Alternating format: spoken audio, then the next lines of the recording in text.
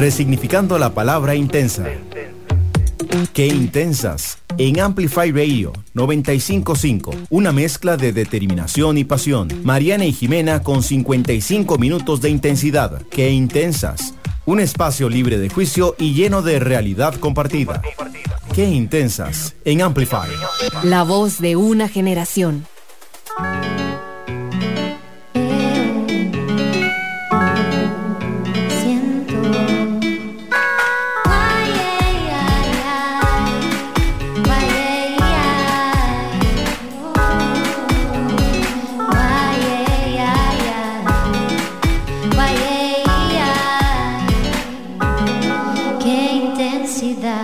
Bienvenidos a un nuevo episodio de Qué Intensas por Amplify Radio. Y bueno, hoy nos acompaña Irene Zamora, ya casi les vamos a contar un poco más, pero vamos a empezar con el descubrimiento de la semana. ¿Cuál fue el tuyo, Nani?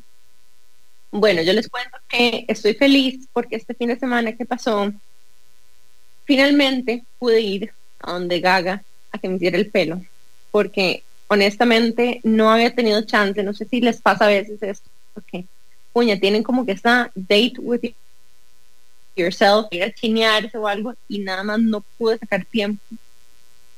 Pasé a cancelar y como de poder ir, y finalmente logré ir este sábado a chinearme y me sentí demasiado bien. Me encanta el autochineo, soy fan de lo que Gadiel hace además con el pelo, es un gato. De hecho lo estoy tratando de convencer de que venga a hacer un episodio con nosotras, pero es que también pasa tan full. En fin, pronto lo tendremos, eso espero.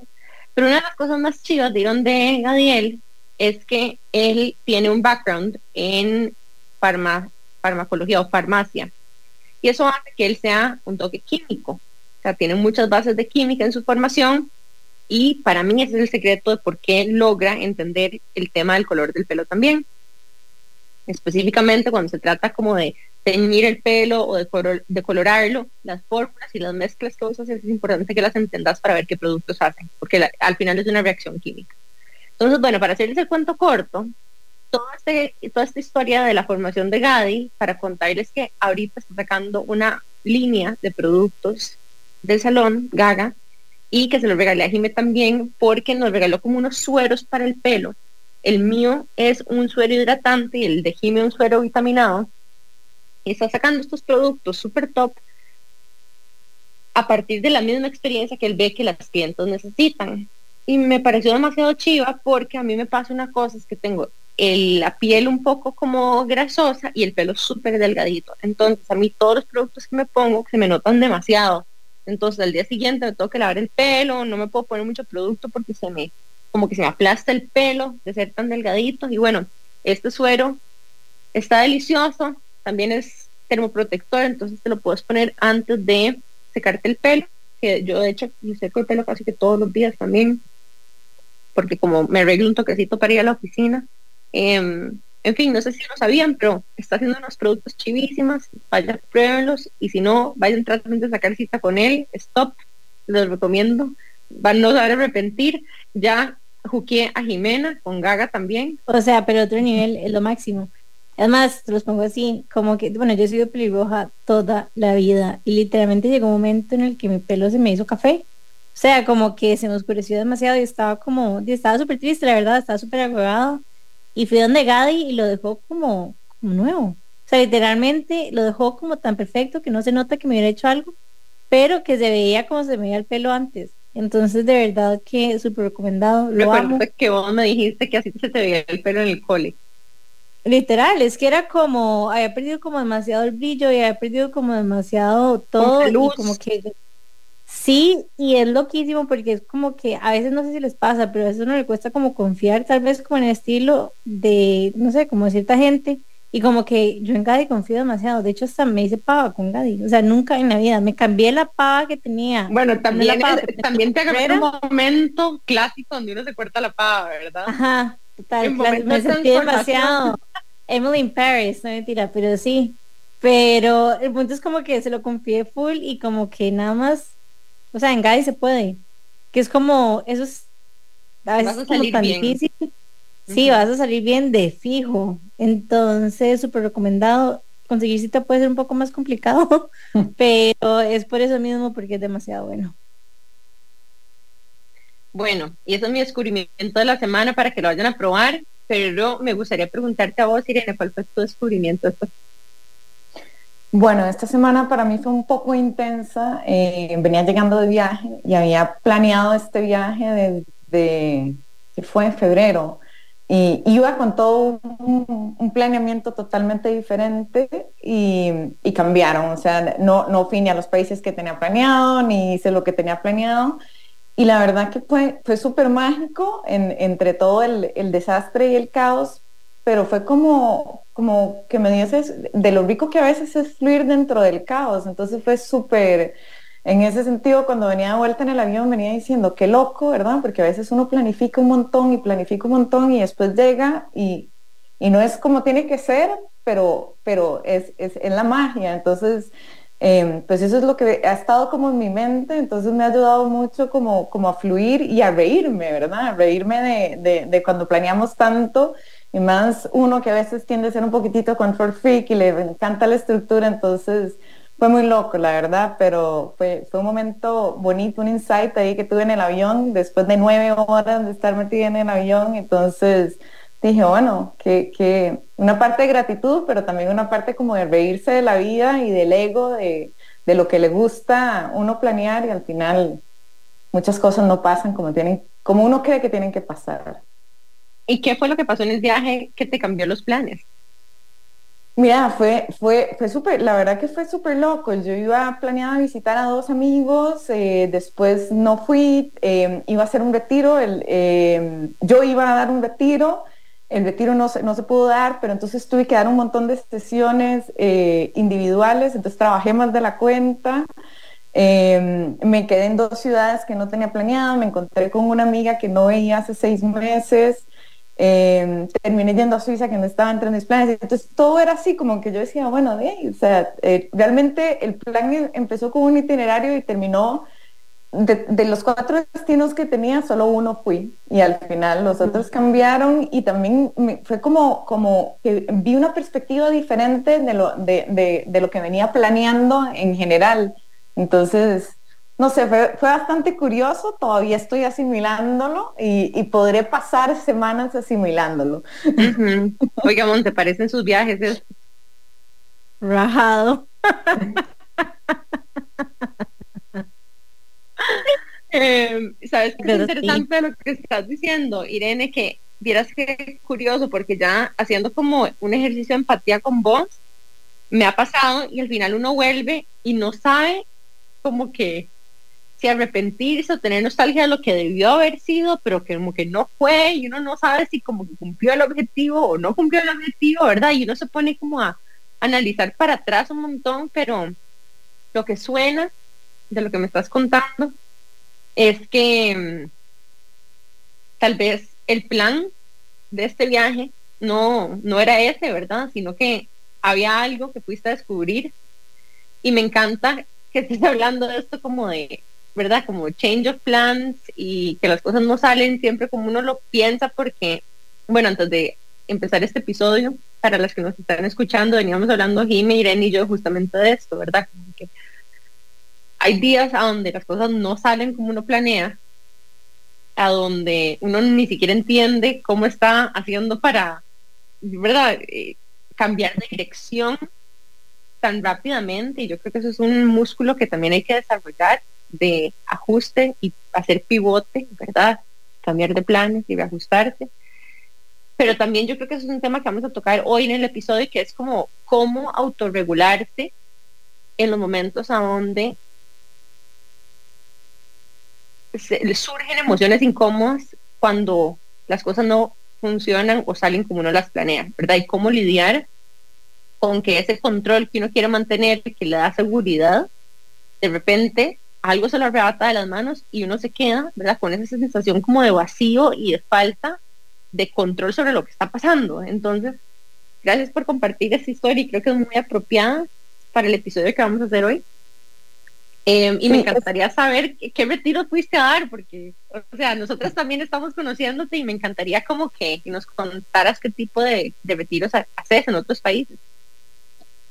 Bueno, lo primero es que cada vez yo me impresiono más de la magia, ¿verdad? Ha sido como súper bonito eso que decir, ¿verdad? Que a veces entra la frustración, entra el enojo, no, ¿por qué me cambian los planes? Pero también hay veces que uno se ríe y uno dice, o sea, es que si lo hubiera planeado no hubiera salido tan bonito o no hubiera salido tan mágico. Y no con un exceso de positivismo, ¿verdad? Sino con una naturaleza que uno dice, es bonito lo que está sucediendo. Yo doy unos retiros, yo viví un tiempo en Valencia y entonces trabajo con un equipo de allá y hacemos unos retiros de sanación del niño interior y de compasión y el perdón. Entonces el retiro fue muy, y esto lo cuento digamos como a manera personal. Yo empecé mi viaje haciendo yo un retiro en Madrid, que estoy sacando el máster en meditación y mindfulness. Y entonces fui a hacer un retiro como para finalizar el cierre de la formación. Y cuando terminé el retiro, yo como que en el fondo fue tan profundo y tan lindo y tan valioso que dije, uy, no tengo ganas de dar un retiro. Y como 2 semanas después era que me tocaba a mí dar el retiro. Y cuando ya llegué a Valencia y me encontré con mi compañera de trabajo y todo, se vuelve y me dice, vieras que no estoy sintiendo lo del retiro. Y yo tampoco, no. Yo tampoco, pero sí quiero trabajar y quiero dar las sesiones individuales, quiero todo, pero no siento que el retiro sea un buen momento para mí en este momento. Entonces fue como también ese serendipity que a veces pasa, que uno dice, no lo puedo hacer por mi exceso de responsabilidad y por mi exceso de estructura, pero donde me lo dijo ella fue como que yo me liberé y yo dije, ay, qué rico que me lo está diciendo, aunque siempre queda la sensación de, y si no lo hago estaría haciendo algo mal. No, ¿verdad? Entonces ha sido muy bonito, por eso digo, tomará unas semanas en que se integre a ver qué realmente es el aprendizaje de la experiencia. Qué lindo lo que estás diciendo. Yo creo que Nani y yo lo hemos vivido como en varias ocasiones, y es como, por ejemplo, queríamos hacer, no sé si se acuerdan que hablamos en algún momento de que queríamos hacer como una reunión como para ser amigas y yo no sé qué, pero la verdad es que al final Lani y yo como que no logramos como conectar, estábamos como struggling con otras cosas en la vida, etcétera, y no logramos que fluyera.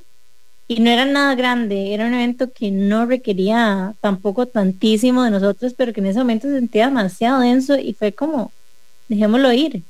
Versus después nos hemos hecho expertas en cancelar cosas este año, y eso ha sido como un gran aprendizaje, porque nosotras, una de las cosas que nos pasaba era que nos comprometíamos a algo y después nos atropellábamos, nos abandonábamos a nosotras mismas con tal de cumplir con esas expectativas que habíamos set o prometido, pero en realidad sin haber vendido ni un solo piquete, ni haber, ¿me entendés? Entonces todo esto a veces nos permite decir, bueno, no lo estamos sintiendo, no vamos a ver lo mejor de nosotras mismas. Yo creo que eso también es responsabilidad, cuando sabes que no vas a llegar a un lugar a tal vez dar lo mejor de vos porque no estás feeling it. Y nos ha pasado lo opuesto, digamos, Festival Intenso literalmente nació como en una cena. En una cena nosotros montamos cronograma, itinerario, montamos absolutamente todo, estábamos ejecutándolo y vendiendo todas las entradas y coordinando con todo el mundo en menos de 15 días, haciendo el merge y haciendo bla, bla, bla, bla, y todo fluyó. Y fue una matada, pero las dos lo estábamos sintiendo rajado.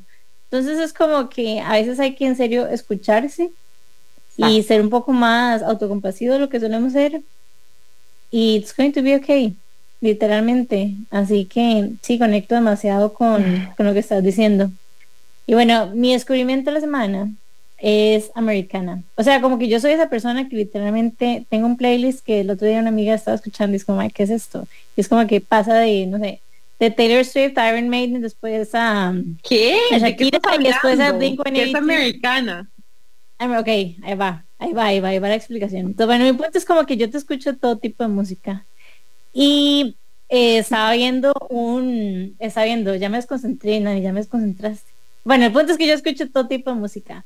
Entonces, entre ellos, Taylor Swift es como de mis nuevas adquisiciones, ¿verdad? Entonces, aparentemente no, porque ya lo vi, hay un documental de Taylor Swift en Netflix que se llama Americana.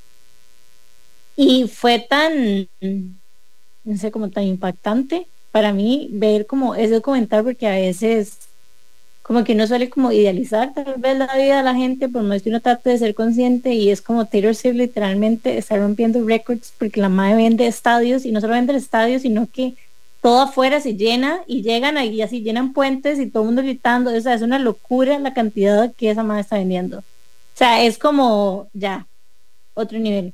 Entonces como que uno suele pensar como, di no, o sea, la vida está más perfecta y todo le sale bien y todo, me explico, como que le puede ir mal a Taylor Swift. Entonces como que ver el documental, como que La humaniza. otro nivel. Y ella, inclusive, la manera en la que habla de su vida, y son como struggles que realmente, aunque obviamente no son struggles que me van a pasar nunca, no sé, por ejemplo, que Kanye llegue y, o sea, diga que Beyoncé se merecía el premio en lugar de Taylor Swift, y era como algo que la madre había soñado toda su vida, la madre medio stage, pensando que le estaban luchando a ella en lugar de a Kanye West por haber hecho lo que hizo. O sea, me explico, son situaciones que obviamente jamás en la vida yo voy a ser parte, pero entiendo como o sea, puedo conectar con cómo se está sintiendo ella. Entonces como que fue un reminder, no sé si necesariamente lo escribía como Tuanis, pero fue como un reminder valioso tal vez, de que al final de cuentas literalmente todos somos humanos y todos compartimos las mismas emociones y los mismos sentimientos. Y creo que está como muy alineado de hecho con lo que vamos a hablar hoy y cómo irlo gestionando. Y bueno, es muy chido porque ya habla como ha sido un poco como su journey, digamos, de cómo ella al inicio, bueno, no se los quiero spoiler, pero básicamente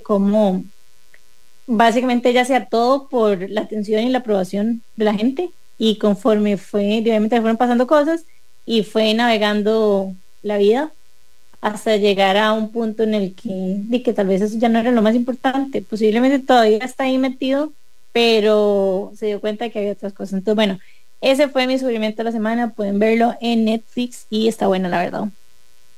Y una cosa interesante es que también nosotros hemos crecido con ella. Entonces, la Taylor Swift que uno conoció era como una Taylor Swift como de 17, 15 años, yo qué sé, era súper joven, y ahora uno como que la ve y yo me siento un poco reflejada porque como que en ese momento en que uno va creciendo, va cumpliendo 30, va cumpliendo 30 y pico, de repente poco a poco como que te va importando menos, vas encontrando más tu voz, vas siendo más segura de vos misma y eso mismo se va reflejando en lo que estás haciendo. Pero incluso me recuerda una conversación que tuvimos con Marcela Chacón y es como que, vean, a veces las cosas más duras de la vida le están pasando simultáneamente en el momento que también las cosas se ven mejor desde afuera. Y de hecho, este fin de semana también vi un documental de Michael Jordan que está buenísimo, que se llama como Air algo, o sea, de Nike, de los Air Jordan, buenísimo. Y decía que así en su pico de carrera, así cuando estaba ya ganando los campeonatos con los Bulls, yo creo que asesinaron a su papá. Entonces, en el pico de la carrera de Michael Jordan, se le muere el papá y tiene que lidiar con eso. Y entonces, me pareció tan increíble eso también, porque a veces la vida tiene una forma como donde condensa todo, o sea, lo máximo de transformación de tu vida. Y te están pasando las cosas que siempre soñaste al mismo tiempo que tus peores miedos. Y esto es como lo que me recuerda esta historia, no solo de Taylor Swift, sino que de Michael Jordan, que uno cree que son, ¿verdad?, personas casi como que sobrenaturales. Muy fuerte, no sabía esa historia, voy a verlo. Voy a buscar, me gustan los documentales en general, siento como que cuenta. Eso es lo que te iba a decir, que para mí, o sea, las biografías y los documentales están demasiado underrated, porque hay tanto aprendizaje a veces de leer la biografía o la autobiografía de alguien mucho más que un libro teórico, porque al final es la capacidad que tiene la persona de identificar los aprendizajes, y a veces esos ejemplos se le graban a uno más, como el storytelling, ¿verdad? Para acordarse de ciertas. Es un poco lo que estábamos hablando con lo que hablamos con María Elena Carballo en el episodio, y es como, al final de cuentas, sí, los libros de teoría son súper útiles y todo lo demás, pero muchas veces ver cómo la gente navega las historias, sean cuentos reales, o sea, sean historias reales, sean cuentos, etcétera, como que nos permite y como gain a different perspective. Entonces es súper valioso, la verdad, escuchar esas historias. Y bueno, hoy vamos a escuchar una, y es la de Irene. Y bueno, vamos a contarles un poco más de Irene. Y es que ella desde hace más de 20 años inició en el camino del autoconocimiento, estudió psicología, bioenergética, terapia floral y cuenta con un máster en bienestar emocional. También está certificada como instructora de mindfulness y meditación. Ella busca brindar un espacio cercano y apertura para acompañar a las personas en el sentir y considera que la base de nuestra salud emocional ya son las relaciones que tenemos con nuestras emociones, desde cómo las sentimos, identificamos y expresamos. Es instructora de mindfulness y meditación en Madrid, en España, experta en roles del equipo del BIM en Cambridge, en el Kingdom, máster en psicoterapia en bienestar emocional en Valencia, España, y tiene diplomado también. O sea, es como, ya era voy a ir básicamente lo que ocupábamos hoy, recetada. O sea, te llamas. Suena más de lo que es, al final es lo que soy, es más humana y me encantan las emociones porque siempre he lidiado con eso. Siempre me categorizaron de que era demasiado intensa y que sentía mucho y de ahí me fui por ahí. Hice mi propósito. Todo lo que dijiste. Ay, bueno, y entonces hoy nos espera un episodio demasiado bonito donde vamos a hablar de nuestras emociones, de cómo autorregularnos, cómo explorarlas, cómo atravesarlas, también cómo verlas, sostenerlas con compasión. Pero nos vamos a ir a un breve especial, súper rápido, y ya casi volvemos con más de Irene Zamora aquí por Qué Intensas en Amplify Radio. Ya volvemos. Qué intensidad. Una pausa y regresa Qué Intensas en Amplify Radio. Soy Mauricio da Pena. Y yo, Cata Respeto. Y juntos presentamos Flamingo de Noche. un espacio para la comunidad LGTBIQ+. ¿Y para quienes la apoyamos? Semana a semana tocaremos temas de la comunidad. Porque en Flamingo creemos que las cosas hay que hablarlas. Acompáñenos todos los jueves a las 10 p.m. Por Amplify Radio, Flamingo de Noche. Ampliamos el concepto de la radio para que escuches la música y contenido que tu generación quiere escuchar. Porque Amplify Radio 95.5 es la voz de una generación. Qué intensas en Amplify. Qué intensidad. Estamos de regreso con más de Qué Intensas por Amplify Radio. Y bueno, hoy nos acompaña Irene Zamora. Y bueno, antes de corte estamos hablando un poco de que vos te diste cuenta que eras intensa y que te sentías mucho. Y quería preguntarte si te acuerdas en específico como algún momento en el que te dijeron que eras como muy intensa, que sentías demasiado, que te diste cuenta que eras tan sensible. En el cole, fue en la época del cole, la verdad que yo tuve una época del cole súper bonita, pero sí siempre fui como con esa intensidad, sufría, y el amor y las emociones y... O sea, todo lo que tiene que ver con intensidad, el drama, aparte que soy cáncer y las emociones entonces suben y bajan.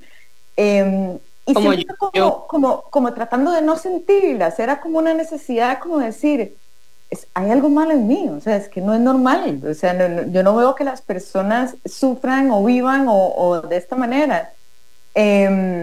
Y bueno, me siento demasiado identificada. Sí, es que la verdad es que yo creo que todos los seres humanos sentimos mucho, pero nos hemos acostumbrado a no sentir por una manera adaptativa, o porque es malo, o porque es bueno sentir, o porque es bueno sentir felicidad y gozo, pero es malo sentir frustración y enojo, y la verdad es que todas son súper necesarias. Entonces, cuando empiezas empecé como eso, cuando salgo del cole, bueno, que estudio y mi mente súper estructurada, súper definida, de familia de todos ingenieros, y tienen que estudiar ingeniería, y yo no me sonaba. Entonces, bueno, ahí vagué por varias carreras universitarias hasta que dije, la verdad es que yo lo que quiero es estudiar psicología, pero para entenderme yo. Yo no quiero para trabajar con nadie. Y en efecto así fue, o sea, estudié psicología, pero no trabajé al principio en psicología, trabajé mucho tiempo, muchísimos años en turismo, pero siempre seguí estudiando y seguí estudiando. Me acuerdo que cuando terminé la carrera de psicología, bueno, ahí hubo un pequeño tropiezo mientras quedé embarazada de un hijo maravilloso, pero no planeado, pero entonces como que ahí sí le ponen a uno un stop y uno dice, bueno, hay que ponerse un poquitito más seria de lo normal, ya aquí no soy solo yo, ¿verdad?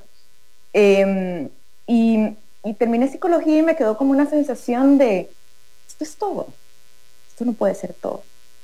Y empecé mucho en la parte alternativa. Para este momento yo ya hacía yoga, ya había hecho terapia floral, había llevado cursos de bioenergética con gente que había venido a dar aquí de Colombia, Y entonces más bien me fui como totalmente por la otra rama. Y yo decía, ¿cómo hago yo? Siempre como que yo en ese momento tenía una psicóloga a la cual amo muchísimo, resultó ahora ser una gran amiga mía después de muchos años de conocernos. Y yo le decía, es que yo no siento que yo pueda integrar, era como mi parte lógica, racional, y mi parte espiritual, holística, astróloga, o sea, todo lo que uno va buscando para estar bien, porque la verdad es que es una búsqueda para sentirse mejor, es la búsqueda continua. Y bueno, teniendo 38 años, nada joven, la verdad, con mi hijo de 11 años, le dije, ¿y si nos vamos a sacar un máster a España y me acompañás? Y entonces, porque me quería ir, realmente fue una decisión de que me quería ir de Costa Rica por un tiempo, y dije, bueno, ¿qué me invento? Para ese momento yo trabajaba en línea, entonces podía vivir donde quisiera, y dije, pues de ahí un máster es lo que, porque me acuerdo cuando les conté a mis papás y me dijo, ¿y qué se va a ir a hacer usted sola con un hijo de 11 años en una ciudad que ni conoce? Y yo, sí, pues no sé, pero un máster. Un máster era aceptable. Y entonces fui a hacer el máster reencontrándome con que fue lo que me ayudó a integrar exactamente las dos polaridades. Entonces, era un máster en cognitivo-conductual que trabajaba mucho el mindfulness y la terapia de aceptación y compromiso, que me hizo como hacer ese clic de integrar y decir la parte psíquica con la parte espiritual y la parte física. Entonces, para mí eso fue fascinante, ¿verdad? Regresé y como programa de máster hice un programa de bienestar.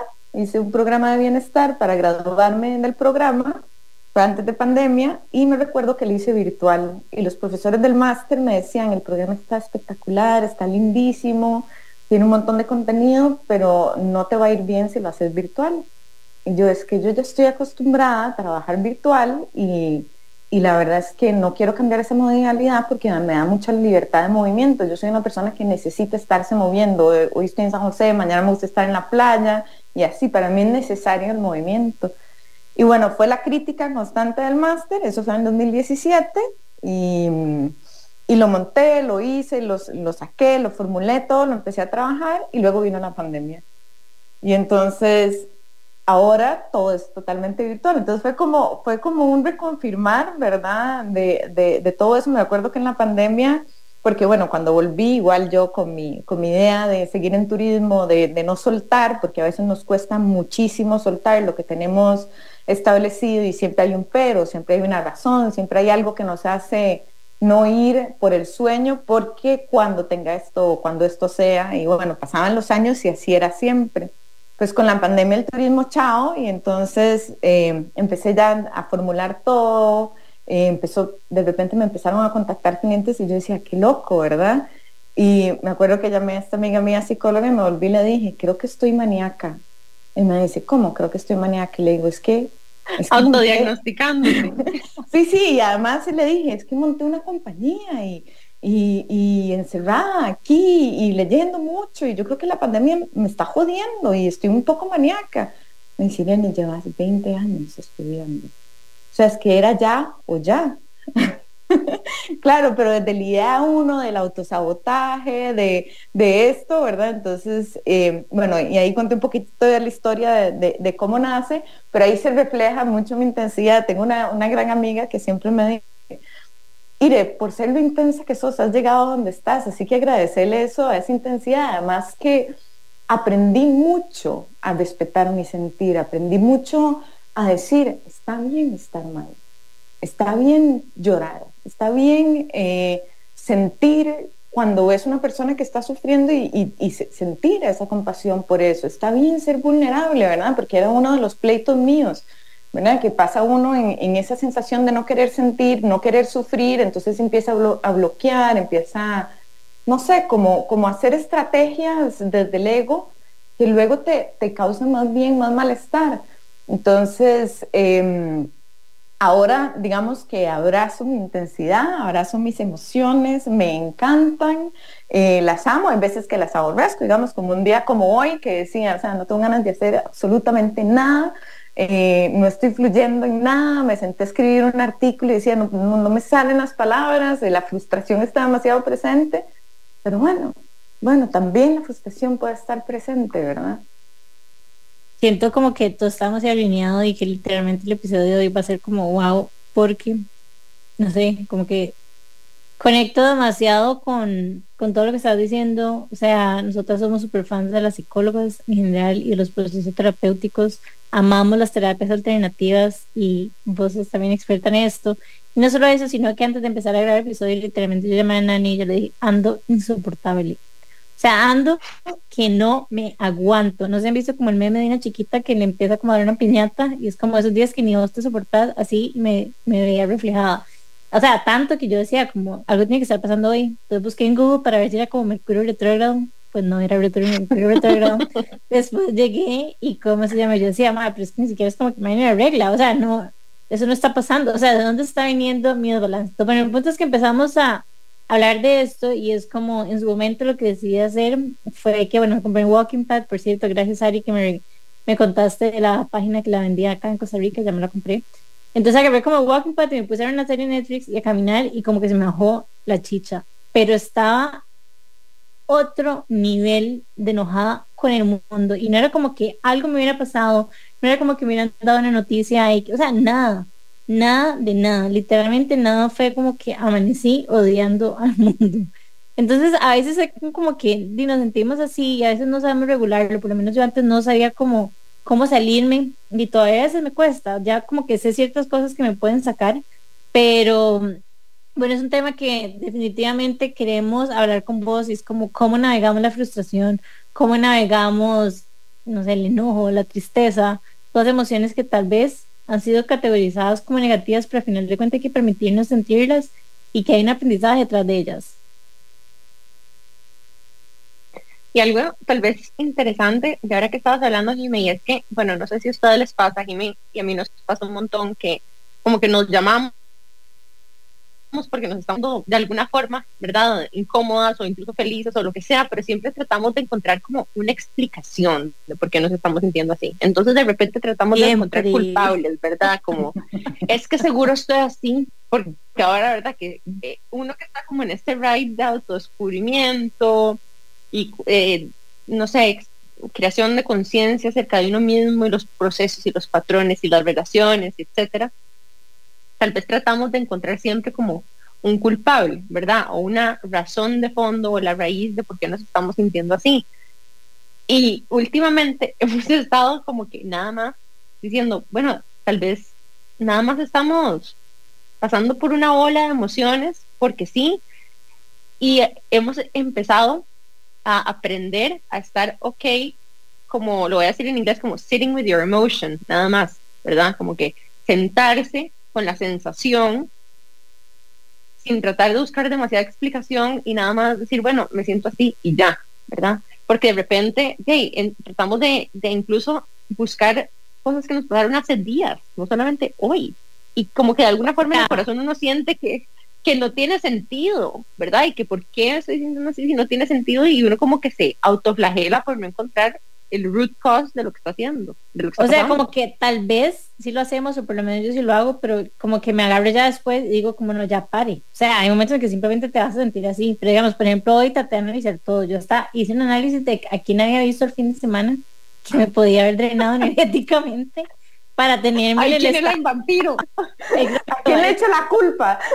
Algo está pasando aquí, pero al final de cuentas es como, ni no, hay días buenos, hay días que tal vez no son tan buenos, y navegar esas emociones también es importante. De hecho, un momento en el día en el que literalmente me senté y me acosté en la cama con la almohada abrazada, nada más odiando al mundo, como que tuve mis diferentes stages. Pero bueno, aprovechemos de que Ira, estás por acá y quería preguntarte qué herramientas utilizas vos para navegar estas situaciones o estas emociones.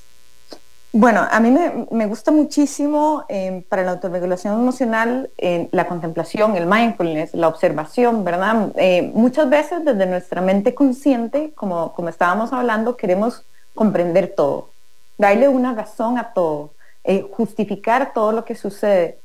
Pero muchas veces, y la comprensión es importante y es una parte muy importante de la compasión, ¿verdad? Y de esa necesidad de atender el sufrimiento, de atender el dolor, pero otras veces hay que aceptar primero para luego comprender. Entonces, si estoy luchando contra la frustración y no la estoy aceptando, tal vez no la puedo comprender.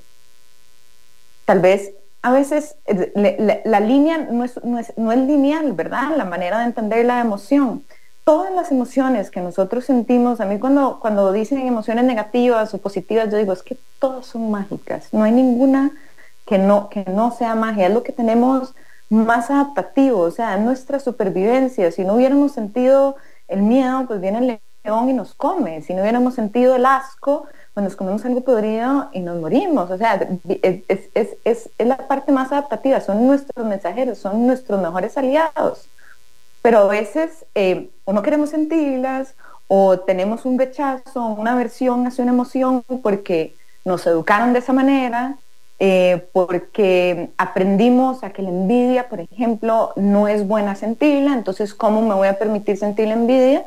Hay una envidia sana, hay una envidia que nos motiva, hay una envidia que me lleva a mí a superarme.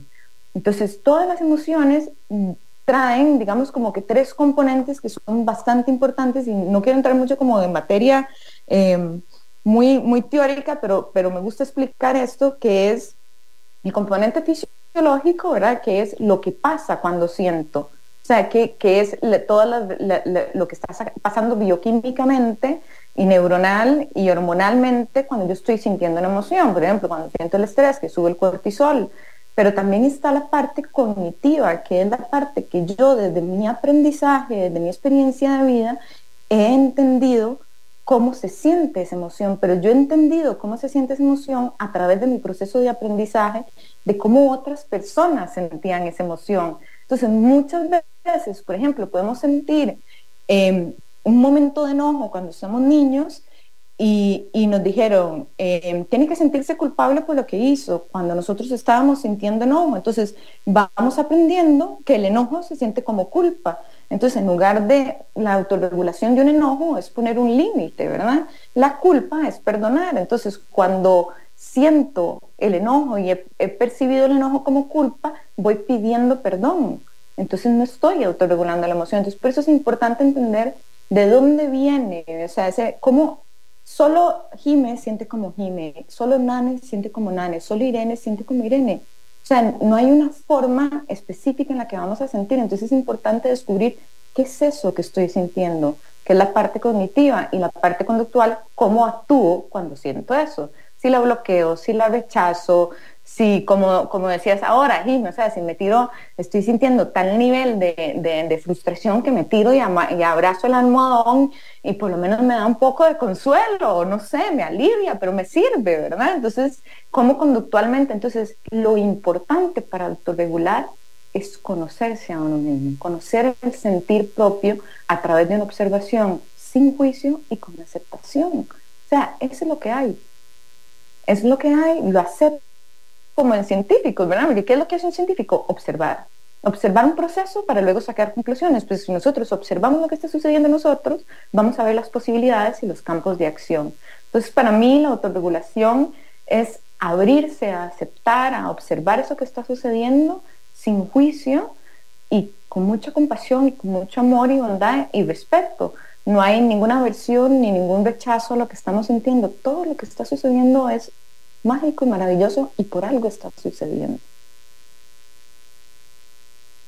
Sí, creo que gracias por este recordatorio, porque de alguna forma ese mensaje que vos nos estás dando no es, o sea, es un mensaje que yo siento que pasa enfrente mío, pero no me entra, ¿sabes? En el momento que lo necesito. O sea, no sé cómo explicarlo, pero he leído esto, he estudiado esto, yo también, desde mi parte neurocientífica, ¿verdad? Yo también he buscado este consuelo en lo espiritual, y ese match es el que en momentos de transición y más difíciles en mi vida me he ido también a retiros, a buscar en la profundidad de mi ser, ¿verdad? Ese consuelo de atravesar las emociones y sentarme con ellas y observarlas, pero qué difícil es integrarlas en el día a día cuando tenés un montón de presiones, ¿verdad? Que te empujan hacia un mundo muy racional, muy estructurado, y cómo haces como ese empate. Mi pregunta para vos sería, por ejemplo, para una persona que trabaja en un ambiente corporativo que no necesariamente está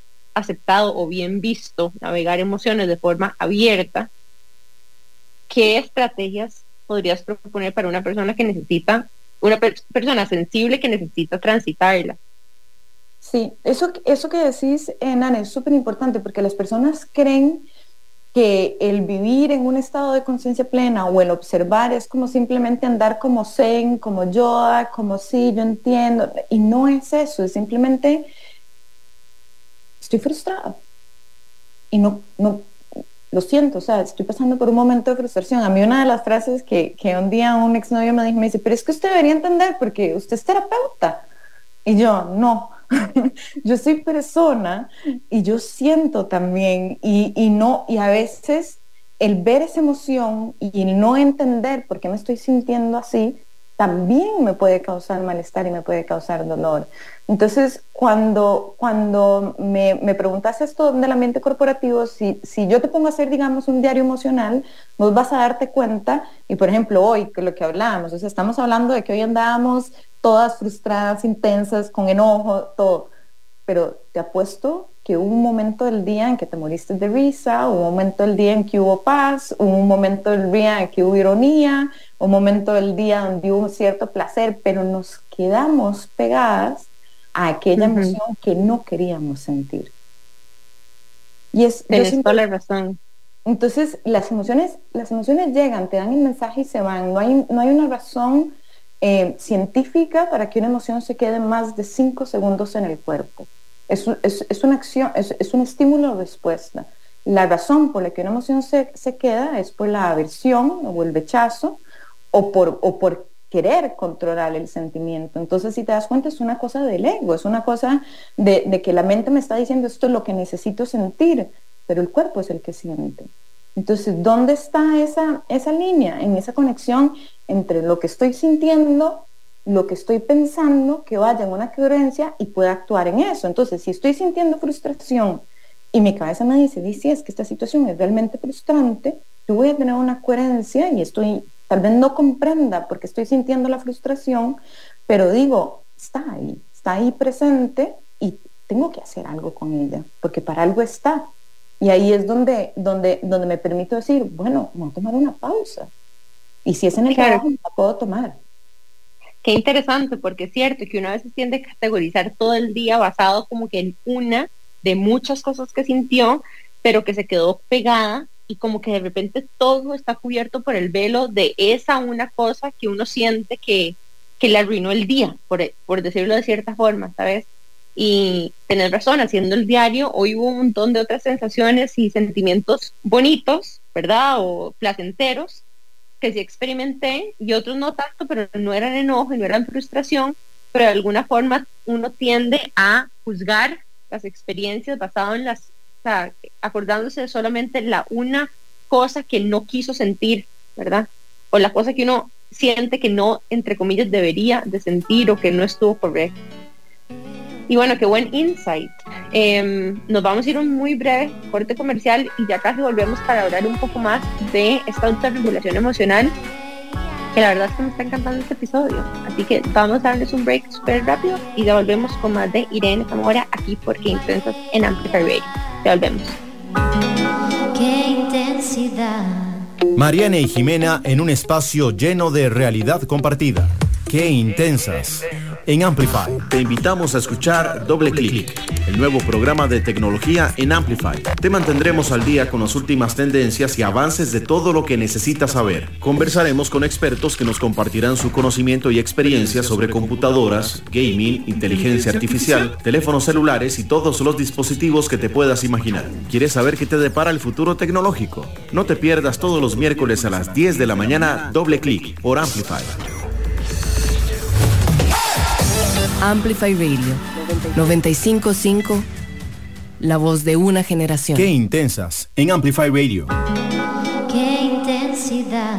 Estamos de regreso con más de Qué Intensas por Amplify Radio. Y bueno, estábamos hablando en el segmento previo con Irene, que nos compartió un insight que me pareció súper valioso.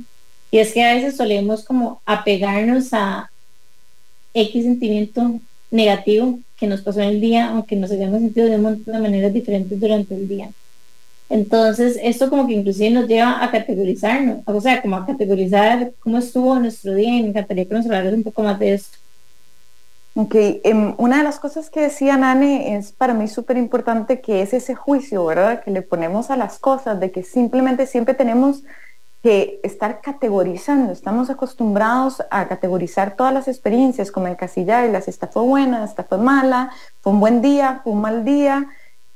Y si nos damos cuenta, muchas veces, ¿verdad? Podemos categorizar una experiencia como mala y luego pasa el tiempo, 3, 4, 6 meses, un año después, y decimos: wow, eso que me pasó realmente no era tan malo, realmente me llevó a estar donde quiero estar, donde si no hubiera sido por eso, o sea, probablemente no hubiera logrado esto que tengo ahora.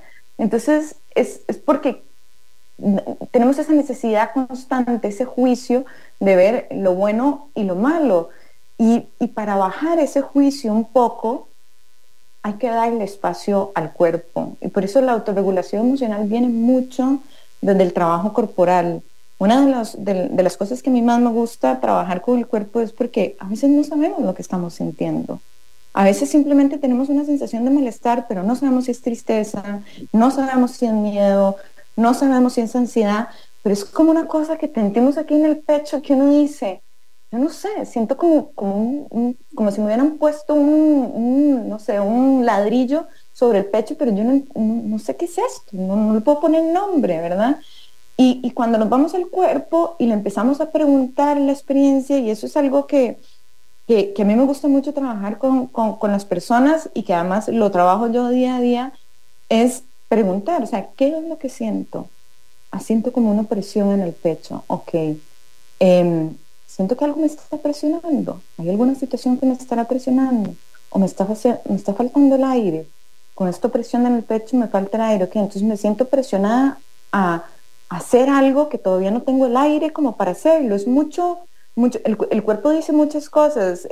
Por ejemplo, cuando nos como que cerramos los puños, y esa necesidad, como entonces como me siento como atada de manos, y ahí puedo ir distinguiendo a través de mi respuesta corporal de dónde lo estoy sintiendo. Si lo estoy sintiendo en el estómago, por ejemplo, estoy sintiendo un dolor de estómago, y entonces puedo decir, ¿será que no puedo procesar esto que está pasando? Claro, no lo puedo procesar. ¿Cómo lo puedo identificar? ¿Qué emoción podría ser esta? O tengo ganas como de salir corriendo, pero las piernas no me responden. Bueno, me siento frustrada, una sensación donde no estoy caminando a más, ¿verdad? Mucho bajar más al cuerpo, ver dónde se siente la emoción del cuerpo, qué respuestas me está dando el cuerpo, y la mente racional, que necesita también ser parte de eso, me va guiando a comprender, pero desde mi propio conocimiento. Entonces ahí viene el primer paso, digamos, diría yo, de la autorregulación emocional: entender dónde lo estoy sintiendo, cómo lo estoy sintiendo. Hay un ejercicio muy bonito que es simplemente cerrar los ojos e imaginar esa sensación física, esa sensación corporal como un objeto. Entonces le puedo dar color, le puedo dar sensación, le puedo dar olor, le puedo dar textura, y es impresionante. O sea, hay veces que la persona dice, siento como un nudo en el corazón, como que no puedo, claro, hay alguna sensación, alguna situación que te está produciendo esa sensación de nudo, estás atada ante algo, ¿verdad? Entonces el cuerpo mismo me va dando la respuesta, yo lo visualizo, y puede ayudarme a ponerle nombre. De hecho, me voy a voluntariar para una lectura de esto, porque a mí me pasa mucho que bruxo, ¿verdad? Entonces como que hay clench my jaw, así como que prenso los dientes y la mandíbula. Y hoy me pasó algo como muy curioso, que fue que bruxé durante el día. O sea, hoy ahorita estoy como con la mandíbula súper pegada. Y es porque como que, ¿verdad? Pongo mucha presión en mi mandíbula y en mis dientes. ¿Cómo podría una persona que está experimentando esto navegar y ¿verdad? Utilizar esta sensación corporal, o este movimiento físico, o esta reacción física como un mensajero a ver qué me están tratando de decir? Ok, eso decir, Dani, digamos, desde la biodescodificación emocional y de diferentes cosas, siempre hay una lectura como específica, pero a mí me gusta más trabajar la lectura con la persona, porque cada persona es única y siente de manera única. Entonces, ahí te diría, ok, cuando estás bruxando, ¿hay alguna sensación que te produce ese, o sea, cuando estás cerrando los dientes, de qué manera lo percibís? ¿Cómo es la sensación? Como si quisieras describir un Es poco la como que sensación. hay algo que no quiero hacer, Ok. hay algo que estoy como evadiendo hacer, o como que estoy dreading, ¿verdad? Como que, qué pereza esto, entonces no quiero lidiar con algo bruxo. Es como cuando sé que tengo que hacer algo que no quiero hacer. Bueno, cuando nosotros bruxamos, o sea, esta sensación de así es una sensación de ataque, ¿verdad? Si te pones a ver, estás como prensando esto maneja un montón de músculos faciales, ¿verdad? Que pone a la persona como una situación como cuando vas a dar un golpe, ¿verdad? Como que presionas para sacar más fuerza. Entonces, es como me estoy reteniendo, tal vez, te lo voy diciendo para que vos lo vayas haciendo, me estoy reteniendo o conteniendo un deseo que tengo de hacer o no hacer. Ujú. ¿Okay? Y Sí, o entonces, incluso me estoy preparando como para algo que se siente como una pelea, ¿verdad? Como que, ¿verdad? Voy a ir a luchar contra algo y no quiero tener que entrar en la lucha. ok, y entonces con lo que decías antes, ¿verdad? Estás diciendo, me siento como si estuviera teniendo una lucha, pero estás luchando internamente con algo que te está sucediendo, que no quieres hacer algo que estás haciendo. Ujú. Entonces ahí estás diciendo, Interesante. ¿verdad? Ahí te estás diciendo, claro, la lucha es interna. Me estoy poniendo en una situación, entonces el ataque no lo puedes hacer, no es una ira hacia afuera, no es como si quisieras dar un golpe, sino es como una sensación de contención, porque estoy haciendo algo que no quiero hacer. Tiene enojo, Interesante. tiene rabia. Entonces, pero ves mucho que tiene que ver tu historia, lo que estás viviendo, lo que estás sintiendo en este momento y cómo lo vas interpretando. Vos misma lo estás diciendo con tus palabras. Claro, no es genérico como esto equivale a esto en No, en no, una no. enciclopedia. No es genérico, es mucho entender eso, es ver eso que estás sintiendo y también sentirlo en el cuerpo, ¿verdad? Por ejemplo, no sé, si tengo la sensación como de abrazarme, pues me abrazo. Eso es otra forma de autorregulación, escucho, ¿verdad? Estás teniendo la sensación de tensar. Bueno, ¿qué puedo hacer desde la corporalidad sin hacerme daño? Eso sería otra estrategia que podrías utilizar. Sin tener que tensar los dientes, sin tener que hacer bruxismo, ¿qué me ayudaría a liberar esto? Me Ujú. ayudaría, no sé, en jugar con plasticina. Bueno, pues voy y juego con plasticina. O me ayudaría, siento que tal vez me relajaría un poco si me doy un poquito de masajito en los cachetes y me doy un poquitito de contención, como un chineo. Bueno, lo hago. No es mucho seguir. ¿Y qué me alivia esta sensación? Preguntarle a la sensación, ¿cómo podría aliviarte? Hay un ejercicio que se hace muchísimo y que tiene muchísimos resultados, por ejemplo, yo cuando lo conocí para mí fue fascinante, que es llevarse la manita al pecho. Yo me di cuenta, ¿verdad? Porque cuando hacía las videollamadas, cuando algún paciente me estaba contando algo como con mucho sufrimiento, mucho dolor, yo tendía mucho a ponerme la mano sobre el corazón. Y en un estudio, me encanta la neurociencia, y viendo unos estudios de neurociencia y todo, este gesto genera oxitocina, que es la hormona que está relacionada con la empatía y con el amor y la compasión.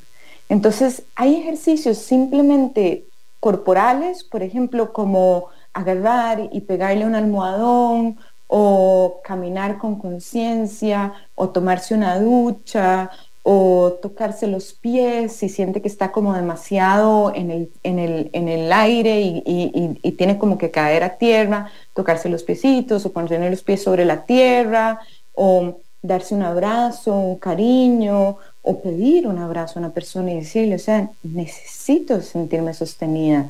Me puedes abrazar, ¿verdad? Entonces, mucho entender Claro. qué dice mi cuerpo que quiere también.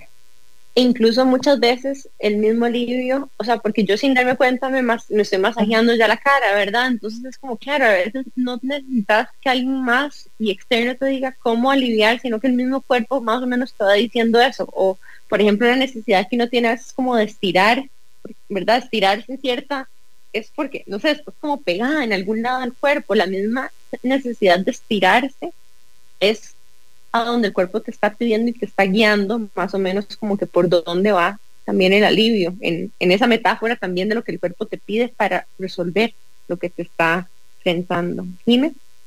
No, yo obviamente voy a aprovechar también para preguntarte algo. Y es algo que de hecho he trabajado en un montón de terapias alternativas, o sea, como que es algo que tengo desde hace tiempo y es como en la garganta. Yo creo que he hablado de esto, está buscando los chakras y todo, a ver qué es. Y es como supuestamente es como las cosas que no se han dicho, pero yo sinceramente yo no siento como que haya algo que no se ha comunicado y es algo rarísimo y es como que básicamente lo que siento es como que no sé tragar.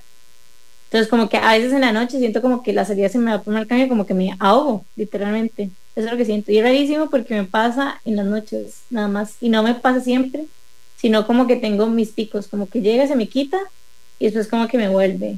Pero no he logrado llegar y literalmente he hecho todo lo que usted se puede imaginar, obviamente, para tratar de llegar y se me quita por un ratito. Pero creo que no le he llegado a la raíz porque siempre vuelve.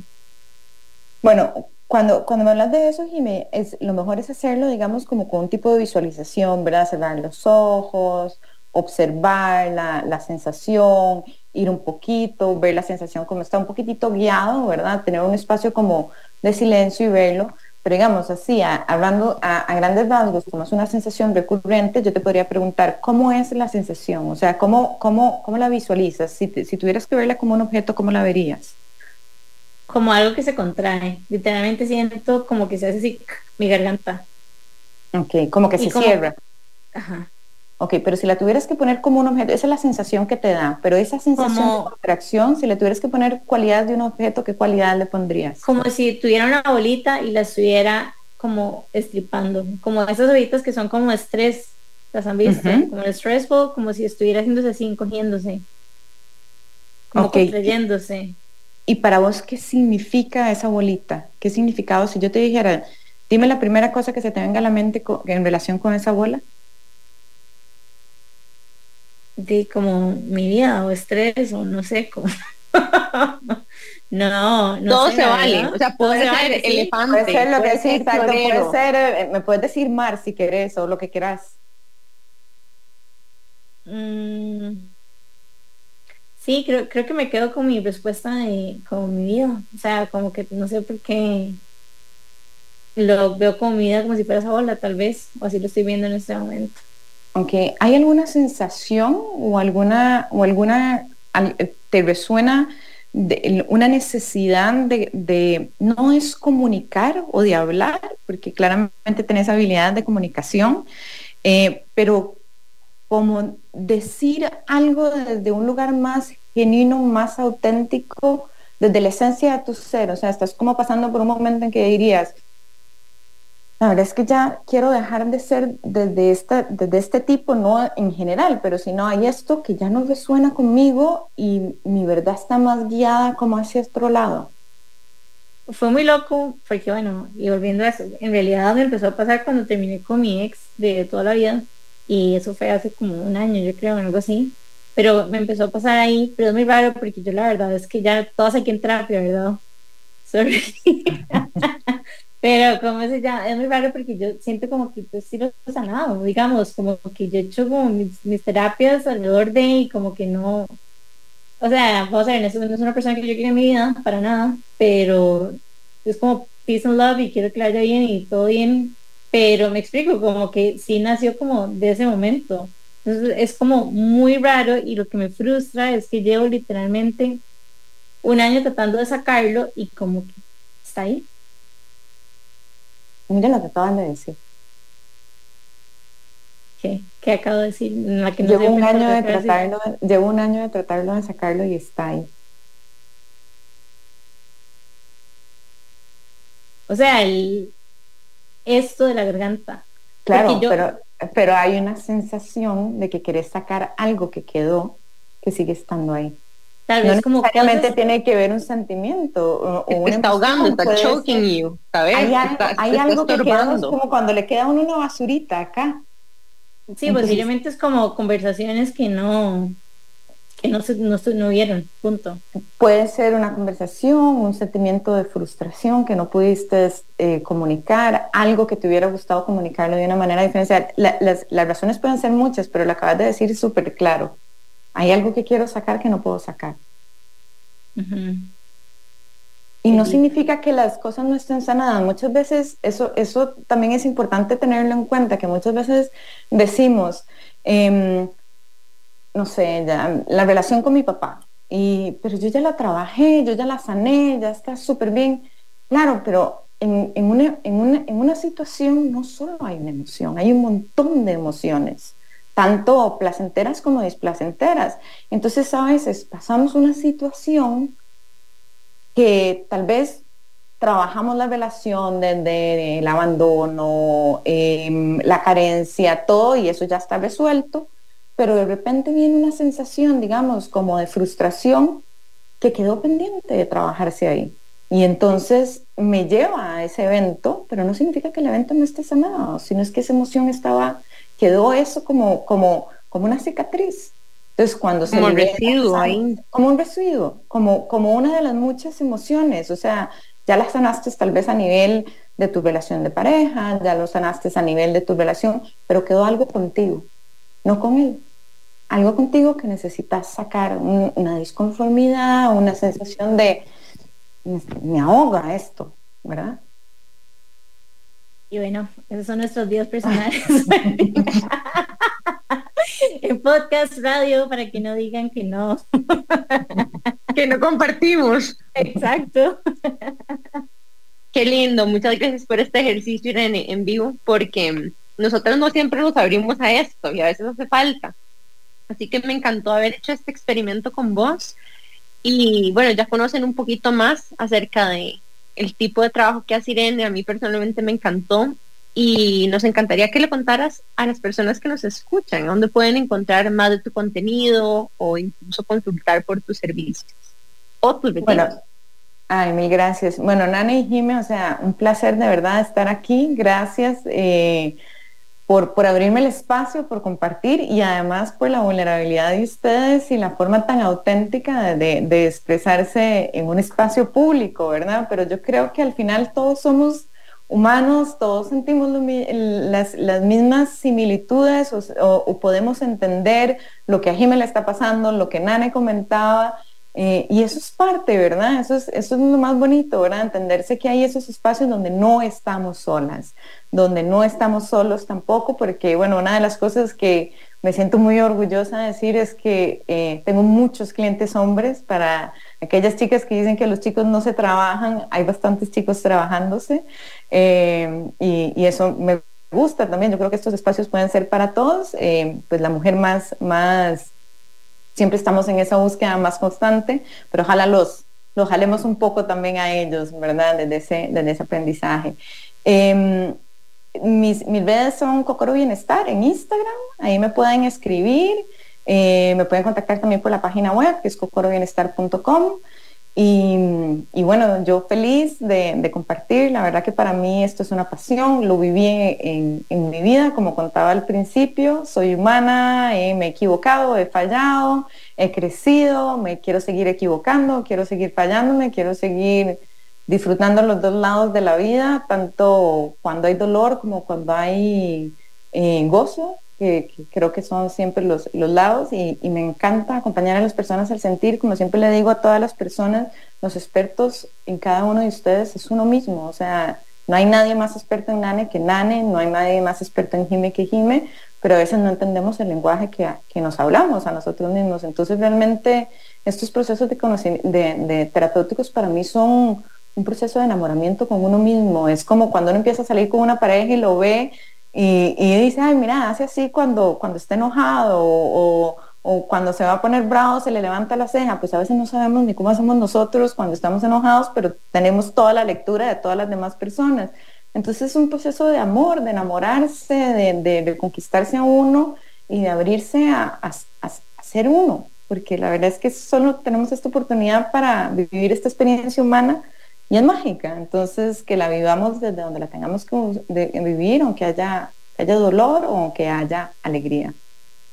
Muchísimas gracias, Ire, por habernos acompañado y por tanto conocimiento y tanto todo. A mí personalmente me encantó el episodio y obviamente que vas a ser parte de mi terapia. Así que ahí es fijo, ahora hablamos. Y bueno, no, recordarles que nos tienen que seguir en Instagram para que estén atentos de todo lo que está pasando. Estamos como Que Intensas Podcast, Amplify Radio como Amplify Radio FM. También recordarles que una de las mejores maneras de apoyarnos en este proyecto es compartiendo este contenido a las personas que consideren que les pueda agregar valor. Y no nada, nos vemos el próximo miércoles a las 10:30 por Amplify Radio 95.5. Chao. Chao. Chao, gracias.